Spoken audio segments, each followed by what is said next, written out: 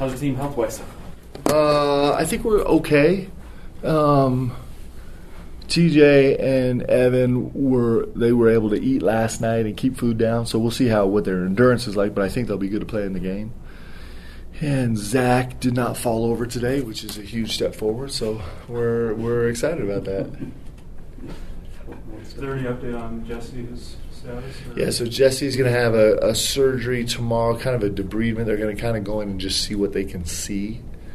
And so we'll just see how that goes. I think it could be it could be a couple weeks, it could be 6 months, we just don't know. It just is, we've kind of tried everything.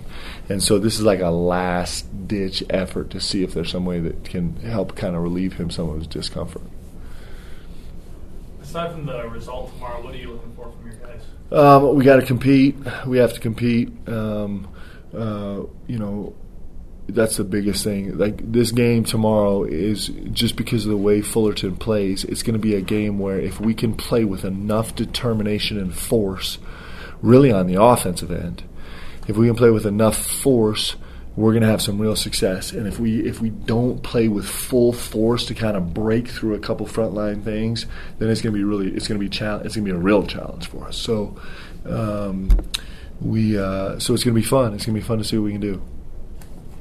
Now that Yoli's full-time with the practice squad because of the suspension, is this maybe the best practice squad that you've ever seen? It's a good practice squad. It's size-wise, it's like all the length is on the practice squad. So, but Rich is such a factor inside, and Wyatt Lowell is such a talented player, and obviously Yoli's a star, and so it's a good group. It's a really good group, and it's actually been really good because Yoli, for the last 2 days, has really embraced this idea of, I'm gonna get better defensively. I get a lot of chance to focus on it, and offensively, I get to kind of put myself in different positions. So you can grow on the scout team. You really can. It's a simple question, but do you feel like your guys are ready to go and just ready for implement the game plan? And I think so. We'll see. I mean, I think I'm curious to see. We've kind of been through this little deal where the lineup is so unsettling, right? We just haven't had the same lineup kind of 2 days in a row, and so this will be really interesting to see, where we are and how together our guys are.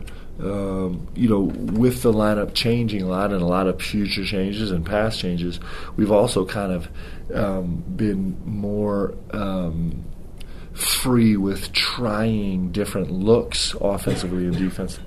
So these guys have been exposed to more in the last 6 weeks, in the last 3 months than normally I would ever expose a team to, but it's just trying to cater to the different dynamics we have on the floor at any given time. So I'm interested to see if, how cohesive we are and how together we are with all those changes. It's going to be fun. What do you feel are the biggest or most important things you learned from the UT Tyler game, either on the individual basis or on the team? Well, I learned that, the last 12 minutes I kept looking down the bench and be like, I need to put someone else in the game, and there was nobody else. So I learned that.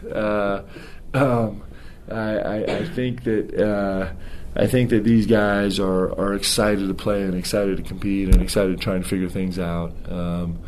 And I think it's time. It's just time, right? It's we could have 3 more weeks of practice and probably get a little more solid and cohesive and a little clearer understanding of what we're doing. But that growth has got to take place in games right now. So it's the right time for us to go play.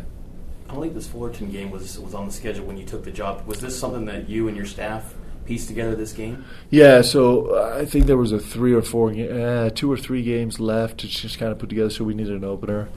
And so I actually know Coach. He's a terrific guy. We played them twice 2 years ago in the same season. And I like the way he guards. It poses some challenges for us offensively, and so it's going to be a learning, growing thing for us. And it's going to be something that we'll be able to pull into our tool bag down the road and say, hey, we had this experience. We know what it's like to go against that type of scheme, and so we should be prepared to figure it out. Will there be a return visit to Fullerton and down the road? No. Not in the plans right now. How do you assess the non-conference schedule overall, the schedule? It's an unbelievable schedule. It's awesome. It's really hard, but it's great. I mean, if we do it right, now there's a lot of if in there, but if we do it right, we get Utah and Utah State and Weber State and Southern Utah, so we have a whole host of and Weber, right? And we have a whole host of in-state games, and then we get San Diego State and Nevada and who's my other Mountain West team? San Diego State, Nevada, and UNLV. And if we do it right, we get UCLA and Kansas and Michigan State. It's pretty good, man. Let's go. We got to win a couple of those games to get to those guys, but so it's pretty good, tough non-conference. And it's also really exciting to have a couple of these games at home. Like, that's awesome. That's a gift that Coach Rose left us, that we get a couple of these good games at home. What growth have you seen from Barcelo since he was cleared and got the waiver? Yeah, he's just such a tough, hard-nosed kid, man. So he is, and he's found his way kind of into the heart and soul of this team, and he's a fighter. We're still trying to learn each other, and so that's a process that we'll go through that is actually a fun process, actually exciting. There's always frustration along the way, but I'm grateful that I get to learn how to coach him. It's really cool. Do you plan on starting him tomorrow night? Yeah, I think so. I think we'll go with the similar lineup, except we'll insert TJ into that lineup. Is there a drop-dead date with these NCAA waivers? No, there's no drop-dead. So I think it's just kind of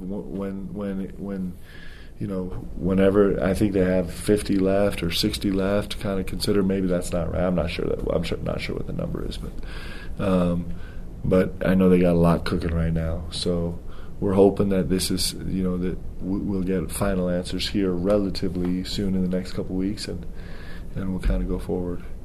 Anything else? Where do you feel like you're at defensively? You talked about it before, but the cohesiveness that can really affect you, what you want to do. I think we're okay. I actually feel a little bit more confident on that side of the ball than the other. I think I know that we can do it, and we're trying to get better every single day. This team is going to, of course, pose a much different set of problems than Tyler did, and San Diego State's going to pose a much different set of problems than these guys did. So we're going to learn more as we go through these games. But I think schematically our guys are, while we've been kind of we've tried 100 different things offensively, defensively we've been pretty locked in from the first day on exactly how we want to approach this game. And so and we've worked really, really hard on our guys' mobility since day one. There's some things that we're going to have to overcome. Our diminutive size, we just have to overcome. Our kind of lack of length, we have to overcome. But in terms of guys understanding where we want to be positionally, what our schemes are, how we function, what our basic core principles are, and kind of developing habits where that's familiar to them, I feel pretty good about where we are there. With the first game and how much rosters change on these college basketball teams, how far back do you go and like scouting this Cal State Fullerton team or San Diego State? Yeah, so this Fullerton team is really interesting because they have a big-time grad transfer from High Point, who might be their most talented player, who didn't play in their preseason scrimmages. So we kind of went back to High Point to get film on him, and Jackson Rose, an all-conference player, four-man, who has kind of been in and out of scrimmages a little bit just because he's dealing with a little bit of a knee issue, and but we are familiar with him from film from before.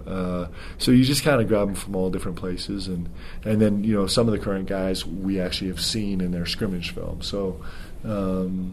You just kind of draw from everywhere. Like these early games are all, it's kind of like, I don't know, who are they going to start? Who are they going to play? It's fun.